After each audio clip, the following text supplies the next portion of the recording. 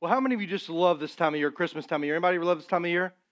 Okay, a few Scrooges in the room. Okay, great. Yeah, I love this time of year. And last week, Elijah began a series. Really, this series is kind of his brainchild called Upside Down Christmas. And I thought he did an exceptionally good job. Let's give Elijah a round of applause. He did an awesome job last week.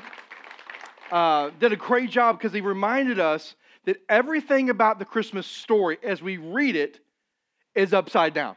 In other words, nothing that happened in the Christmas story happened the way that it was expected to happen, right? I mean, you just think about the arrival of Jesus. I mean, if you were a Jewish person in the day, did you expect Jesus to be born of a virgin and born in a manger? Did you expect that? No. What you expected was a great announcement that would go out, this great maybe baby shower that would happen ahead of time. He would be born in a royal palace. He would be laced with golden garments. I mean, you expected royalty, didn't you? And you expected this baby to come that eventually would overthrow Rome. And nothing about the arrival of Jesus met the expectations that the Jewish people would have had, nor the announcement. I mean, think about who the announcement went to. It didn't go to the who's list of the Jewish people, did it? It wasn't like to the Pharisees or to the Sadducees or to people that really mattered. Who did the announcement first go to? Come on, that's not rhetorical. Who did it go to? The shepherds, right? The marginalized, the outcast, the nobodies, right? That's who first got the message. I mean, if you were looking at this story and you were a Jewish person, you would expect the first announcement of the Messiah of the world would come to the high priest. He would tell the other priests, then they would tell the Sadducees, they would tell all the scribes, and the message would permeate that way. That's what you would expect. However, God decides to first announce the birth of the Messiah to a bunch of shepherds, tending their flocks. Filthy. Guys who weren't even allowed because they were ceremonially unclean because they had to keep the sheep, that they had to go through a great deal of process, even if they went through the process of actually going in and offering a sacrifice at the temple. I mean, these guys were the marginalized. These were the guys that nobody picks, but God picked. Not only did he pick the marginalized, he also picked the pagan, right? He appeared a star to who? Who did the star appear to? Come on, this is not rhetorical. Who did the star appear to? The wise men, right? The wise men. And the wise men, I mean, these guys were pagans. They were astrologers. And so they were watching the stars. And so God went to the marginalized and he went to the pagan to announce the birth of a son. All that is upside down. Not to mention the promise that he gives. Do you remember the promise the angels gave to the shepherds? I bring you good news of great joy that will be for what? All people. Now, for many people, that would have been offensive because all people means, you mean the people that are like the unlovable people? Yes. You mean the people that don't look like me, act like me, dress like me, think like me? Yes. You mean the people that aren't Jewish people? Yes. And the angel announced that I bring you good news of great joy that's going to be for all people. It's no longer about a nation like Israel. Now it's for anybody. It's for the marginalized. It's for the pagan. It's for the outcast. It's for those who've been discounted. It is a message for everyone. And everything about the Christmas story is upside down. Everything about it. None of it happened the way it was expected. And so here's the question I want us to answer today. Has Christmas turned your life upside down? If the whole story itself is upside down and nothing happened the way it's expected, my question is, has the story of Christmas turned your life upside down? Now, does anybody know? Now, don't be like the 9 o'clock service. You're the awake crowd, all right? So stay with me here. This is a poll here, and I want you to help me with it, all right? So here's the question. Does anybody know the number one Christmas carol that is sung at Christmas time? Anybody know? Christian Christmas carol, I should say. Anybody know? Shout it out. Oh my gosh. Silent Night. Right. Everybody say it with me. Silent Night. Now that I know you're awake. All right. Silent Night. But think about Silent Night. Isn't the stuff that we tend to focus on during Christmas time those sweet, nice, warm, fuzzy songs? Right? Let's think about it. Silent Night. Holy Night. All is calm. They haven't been in your home, have they? All is bright. And then ends with sleep and heavenly peace. Oh, right? Just a sweet song. And then maybe one of the other top 5 songs is Away in a Manger. You know how that one goes, right? Away in a manger, no crib for a babe. The little Lord Jesus laid down his what? Sweethead. The stars in the sky looked down where he lay, and the little Lord Jesus asleep in the hay. Oh, right? Sweet. Now, I'm not discounting those songs. I'm not saying we shouldn't sing those songs. But what I'm saying, sometimes when it comes to Christmas, I feel like we focus on the sweetness of the moment instead of the power of the moment. I'm not saying you shouldn't sing. I mean, those are some of the most favorite songs to sing. Away in a Manger, Silent Night. However, I would contend that it wasn't quite so silent because an invasion of light happened. The Messiah of the world came into the world. That was different than just a calmness that took place. But I would say we could sing those songs. But I think if we're not careful, if we focus just on the sweetness of those songs, the sweetness of the sweet baby Jesus in the manger. Listen, Jesus didn't stay in the manger, did he? Jesus became a man who lived a sinless life, and where did he go? He went to a cross and he died for our sins. I mean, there was a purpose behind the birth. It wasn't just like sweet baby Jesus just stayed sweet baby Jesus. I mean, he grew up with a purpose, and that was to redeem and to rescue humanity. And so as we think about Christmas, while we sing those songs, let us not forget the significance of the incarnation of Christ. Let us not forget the significance that Jesus became one of us. In fact, a moment ago, we just sang my favorite Christmas carol, O Holy Night. Because in this song, there's some sweet moments to it, but there's also a powerful moment when it says this: the one who's come, truly he taught us to love one another. His law is love, and his gospel is what? Peace. His gospel is peace. Chains shall he break, for the slave is our brother, and in his name all oppression shall cease. Here's what the writer is saying. So listen, the one who's come, yes, there was a sweet baby, yes, there was a manger, but at the end of the day, he came for one purpose: to seek and to save that which is lost. He breaks the chains, and oppression no longer maintains. Depression no longer has jurisdiction over our lives. And not only did he come to save us, he came to teach us and instruct us what it means to live a life that's honoring and pleasing to the Lord.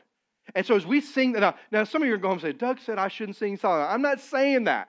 In fact, if you go to the Thrill of Hope service in Oviedo on the 24th, it's going to be great. And I'm sure somewhere we're going to light a candle and we're going to sing Silent Night. So I'm not dogging that. What I'm saying is if we just focus on the sweetness of the moment, we may miss and we may kind of lose the significance of the power of the moment. That God became one of us. And I believe this Christmas, not only is the story of Christmas upside down, I think Jesus wants to turn our Christmases upside down. So if you have your Bible, John's where we're going to be today. John chapter 1, the Gospel of John chapter 1. And as we look at this passage, I want us to be reminded of three things. If Christmas is going to turn our lives upside down, there's three things that we need to be reminded of. And the first one is this: we need to be reminded of who Jesus is. Who Jesus is. So if you have your Bibles, John chapter 1, verse 1 says this: in the beginning was the Word, and the Word was with God, and the Word was God. He was in the beginning with God. Now, if you're a Christian, you've been a Christian for a while, you've heard that passage. If you're new to the faith, you're like, what in the world did you just say? In fact, I know I've been in ministry a long time, and I know that, when someone's led to faith in Christ, they say, where do we start reading the Bible? What do most pastors encourage people to do? Start where? The Gospel of John. I did that one time several years ago, and I had somebody come back to me and say, okay, Doug, you told me to start reading John, and I've done that, and I don't know that I could get past the first two verses because it makes no sense to me. In the beginning was the Word was with God, the Word was God, and in the beginning was God. I mean, what in the world does that mean? Well, let me unpack it for just a moment, because there's a key word here, and it's the word word. In the Greek, it's the word logos. Now, for a Greek person of the day, logos meant everything. They believed, even the pagan people who were Greeks, who worshiped pagan gods, they believed in something called the Logos. They believed that there was something that held the universe together, and they called it the Logos. But even the Jewish people, this idea of Logos was important to them too, because the Jewish people would say that the Word of God mattered. So it says, and the Word of the Lord came to the prophet like Isaiah, and that would have meant something to them. Or the fact when they read the creation story that God spoke it, and He said, let it be, and what happened? And it was so. So the word matters to the Greek pagan culture, but it also mattered to the Jewish culture. So John's using the word logos strategically because he wants all the readers to know this, that the logos is Jesus. That Jesus was there in the beginning, and Jesus was with God, and Jesus was God, and He was at the beginning with God. He's trying to draw this conclusion to all his readers of who Jesus is. And I'm just saying, if Christmas is going to turn our lives upside down, we have to be reminded who Jesus is. And so look what John says. First of all, he says Jesus is God. Jesus is God. Now think about that with me just for a moment. And he says this, that he says, in the beginning was the Word. The Word was. In other words, before there was anything. Now, I don't know if you can imagine that. I have trouble imagining that. But before the world was in existence, Jesus was. Do you believe that? Say amen. Now, that's hard to think about, isn't it, right? Because I have trouble thinking about anything before my 47 years of existence because the world just revolves around me anyway, right? But I mean, trouble thinking back that there is an eternity past and eternity future and that God exists beyond time and space. And so before this world existed, before the universe existed, the Word was. Jesus was there. He was there. And then he says that Jesus, the Word, was with God. That Jesus was with God. Now, typically when we talk about being with God, we're thinking presence, that Jesus was present with the Father. That's not what it means at all. In fact, the phrase with God is the Greek phrase pros ton theon, which means that he is in perfect fellowship with God. That when Jesus was with the Father, they were in perfect fellowship. In other words, it was like they were face to face. So it wasn't merely like I'm in the presence of Susanna, we're in the presence together. No, they were face to face together. He said, so the Word was with God, and then he says this, the Word what? Was God. Now, now I know we're 21st century Christians, and we go, yeah, Dave, there's nothing big deal about that. There really is. Because when the first century Jews would have read this would have been cause for an alarm for them. Because they'd heard about this Jesus of Nazareth who'd walked the world, walked the Jerusalem, who had been crucified, who resurrected. But John, when he pens this letter decades later, he's wanting those followers that are following Christ and those that are going to come to faith in Christ to know this, that don't make any mistake about it. Jesus wasn't just a good person. Jesus wasn't just a prophet. Jesus wasn't just a king or a priest. Jesus is God. That He is God. And make no mistake about it, Jesus is God, and He is one with God. They're not two entities, they are one. I know in our math system, 1 + 1 + 1 equals what? 3. Only the kids answer. That's alarming to me a little bit, right? 3. But in God's economy, 1 + 1 + 1 equals 1. And what a beautiful picture in the New Testament that we see John permeating this idea of a Trinity, that Jesus was with God and that He was God. 3, yet 1. 3, yet 1. This would have blown the mind of the first century believers. Because it was one thing to say that Jesus was a miracle worker because they saw that, right? Many of them saw that. It's one thing to say that He could raise the dead. It's one thing to say that He taught with authority and power and with conviction because many of them heard that. But John is saying He's not just a great teacher. He's God. He is the one who's always existed, always been around. He is God. So if you want somebody who holds the world together, if you want somebody who's been there since the beginning, it is Jesus. And so right out of the gate, if Christmas is going to turn our lives upside down, we have to be reminded who Jesus is. And first of all, Jesus is God. Let's say that together. Jesus is God. And John makes a beautiful case of that. Secondly, I want you to notice this, is that Jesus created everything. Look with me in verse 3. He says, all things were made through Him, and without Him was not anything made that was made. So who made everything? Jesus did. Am I tricking you this morning? Come on. Who made everything? Jesus made everything. So who made the animals that were originally inhabitants of the earth? Who made the animals that came with the creation? I mean, who made all those animals? Jesus made those animals. I mean, think about it. Who made the shepherds? Who knit and formed the shepherds together in their mother's womb that eventually we're going to be on the hillside and we're going to hear the announcement of the angels? Who made the shepherds? Jesus did. Who made the star that was placed and positioned perfectly so the wise men would see it and follow it where it would lead them to where Jesus was? Jesus put that star there. It's like you remember in Job when Job's complaining and God tells Job, hey, where were you when I put the stars into place? Well, the eye is also a reference to Jesus. He's the one who did it. In fact, let me really blow your mind. Who was the one that created, fashioned, and knit together in their mother's womb Mary, who one day would be the very one that would give birth to Jesus? Who fashioned her? Jesus did. Who created the stone that eventually would cover the grave?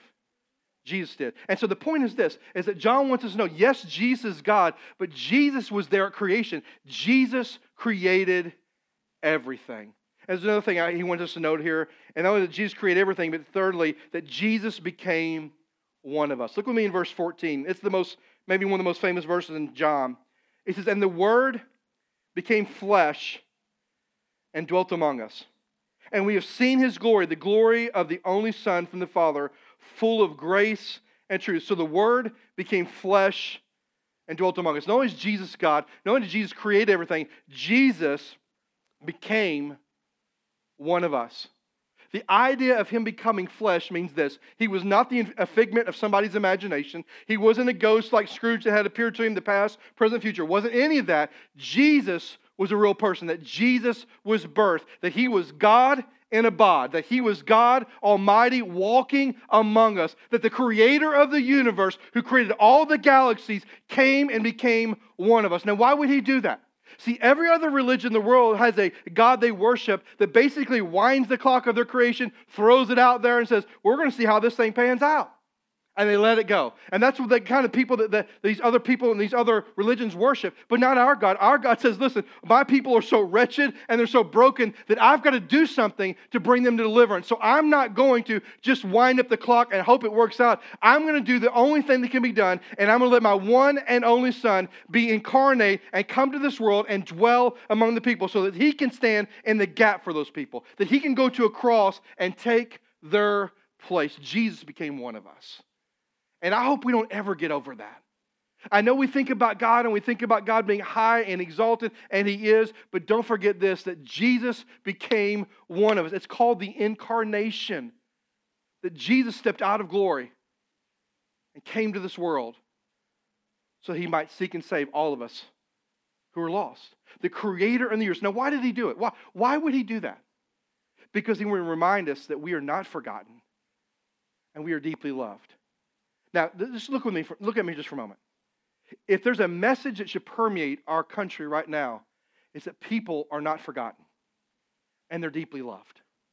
I don't know about you, but have you not gone through seasons of your life where you feel like God had forgotten you? You feel like you've been praying and you've been praying and you've been praying and there have been no answers? When we look at the story of Christmas, it's a reminder that Jesus became one of us. And the reason He became one of us was, yes, to seek and to bring salvation to all of us who are lost, but also to remind us that we are not forgotten by God and that we are loved. And God demonstrated His love in this, that while we were sinners, what? Christ not only came, but He died for us. Right?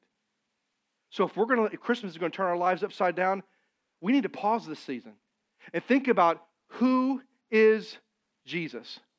He's not just sweet baby Jesus who's in a manger.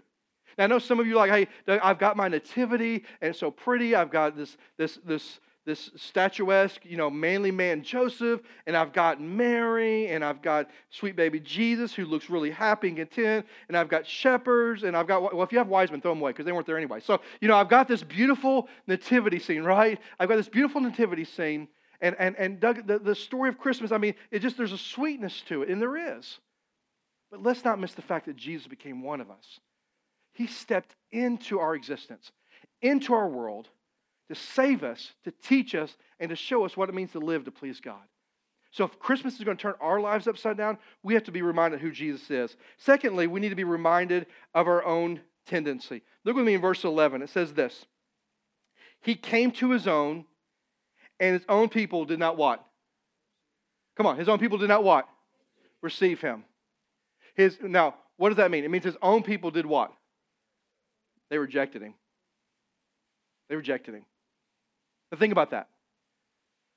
The Creator of the universe, who is God, who loves us, stepped out of glory. Think about that. Stepped out of being in perfect fellowship with the Father and the Holy Spirit to become one of us, to bring salvation to the world. And the people with which was His own people looked at Him and go, we don't want it. We don't want that. We don't have anything to do with that. Now, as we read the Gospels, we kind of know why, don't we?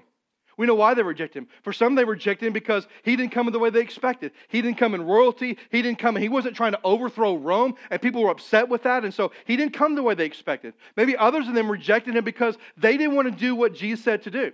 In fact, if you go back to the Gospels, you can find out where Jesus would do different teachings, and then 3 people came to Jesus and said, hey, we want to follow you wherever you go. And Jesus is like, great. Let the dead bury the dead. Great. If a man puts his hand to the plow and turns back, he's not fit to be my disciple. Great. He says, if you want to follow me, it's all about right now. In all 3 occasions, we are nothing in these people ever again. Why? Because they didn't want to become uncomfortable. The ultimate reason people rejected Christ is because they didn't want their lives turned upside down. Right? And I say that because of this. I know many of us in this room are believers. And our lives have been turned upside down by the gospel of Jesus. Amen? You believe that? I believe my life has been turned upside down. I was 9 years old when I gave my life to Christ. It's been turned upside down by the good news of Jesus. However, there are seasons in my life, seasons of Christmas that I go through, that I need my life continually turned upside down. I get so caught up in the hustle and the bustle. I get so caught up in the commercialism. I get so caught up in the Hallmark movies. I get so caught up in all these things. I said that, and I watch it, and if you don't like it, John will take you out, all right? So we get so caught up in all this stuff that we need our hearts turned upside down again, don't we? You know, it's kind of like the church of Ephesus we went through when John says to the church of Ephesus, man, you do all this stuff great, but you forgot your first love. You ever had that moment in Christmas where you end Christmas and it's over with and you're like, did I ever pause to really celebrate that Emmanuel, God with us, that He came to be part of us? See, I think for most of us, we struggle with our tendencies just like their tendency. Our tendency is to reject Him. Now, I'm not saying if we're believers, obviously we accepted Him for faith in Christ and we're followers of Christ, but we reject Him. When we think that God doesn't work the way we think He ought to work, we don't have anything to do with that. Or when we expect God to do something that God doesn't do, we kind of push back on that. Or maybe we look at His Word and we see, when He said Jesus teaches this way and He says that we need to live this way, and we're like, I don't want to do that. Ultimately, we reject Him for the same reasons they rejected Him. It's because we don't want our lives turned upside down. We don't want to be uncomfortable. And if Christmas is going to turn our lives upside down, we need to be willing to look at our lives and go, I need to remember who Jesus is, yes, but I need to remember my own tendencies. And my own tendency is comfortable. How many of us like comfortable? Don't we all? Jesus didn't call you to be comfortable. Jesus called you to be faithful. Right? And we need to know our own tendencies. Let me give you one more thing. Thirdly, we need to be reminded of the promise. Look at me in verse 12 and 13. It says this, but to all who did receive Him, who believed in Him, He gave the right to become the children of God, who were born not of blood, nor of the will of flesh, nor of man, but of God. But for all who did receive Him, He gave the right to become children of God. And here's the promise. For all those people who received and believed, they are privileged. Listen, for those of us that have received and believed in Jesus, we are privileged. Why are we privileged? Because we are no longer orphans. We are children of the Most High God. We are no longer aliens, but we have been adopted into the family of God. And for all of us that have received, all of us that have embraced the birth, the life, the death, and the resurrection of Christ, for all of us that have embraced that, and for all of us, it has turned our lives upside down. And we belong to Him. And as somebody who's embraced that, we have all rights and privileges of sonship. Here's what that means. Whatever belongs to Jesus also belongs to who? Us.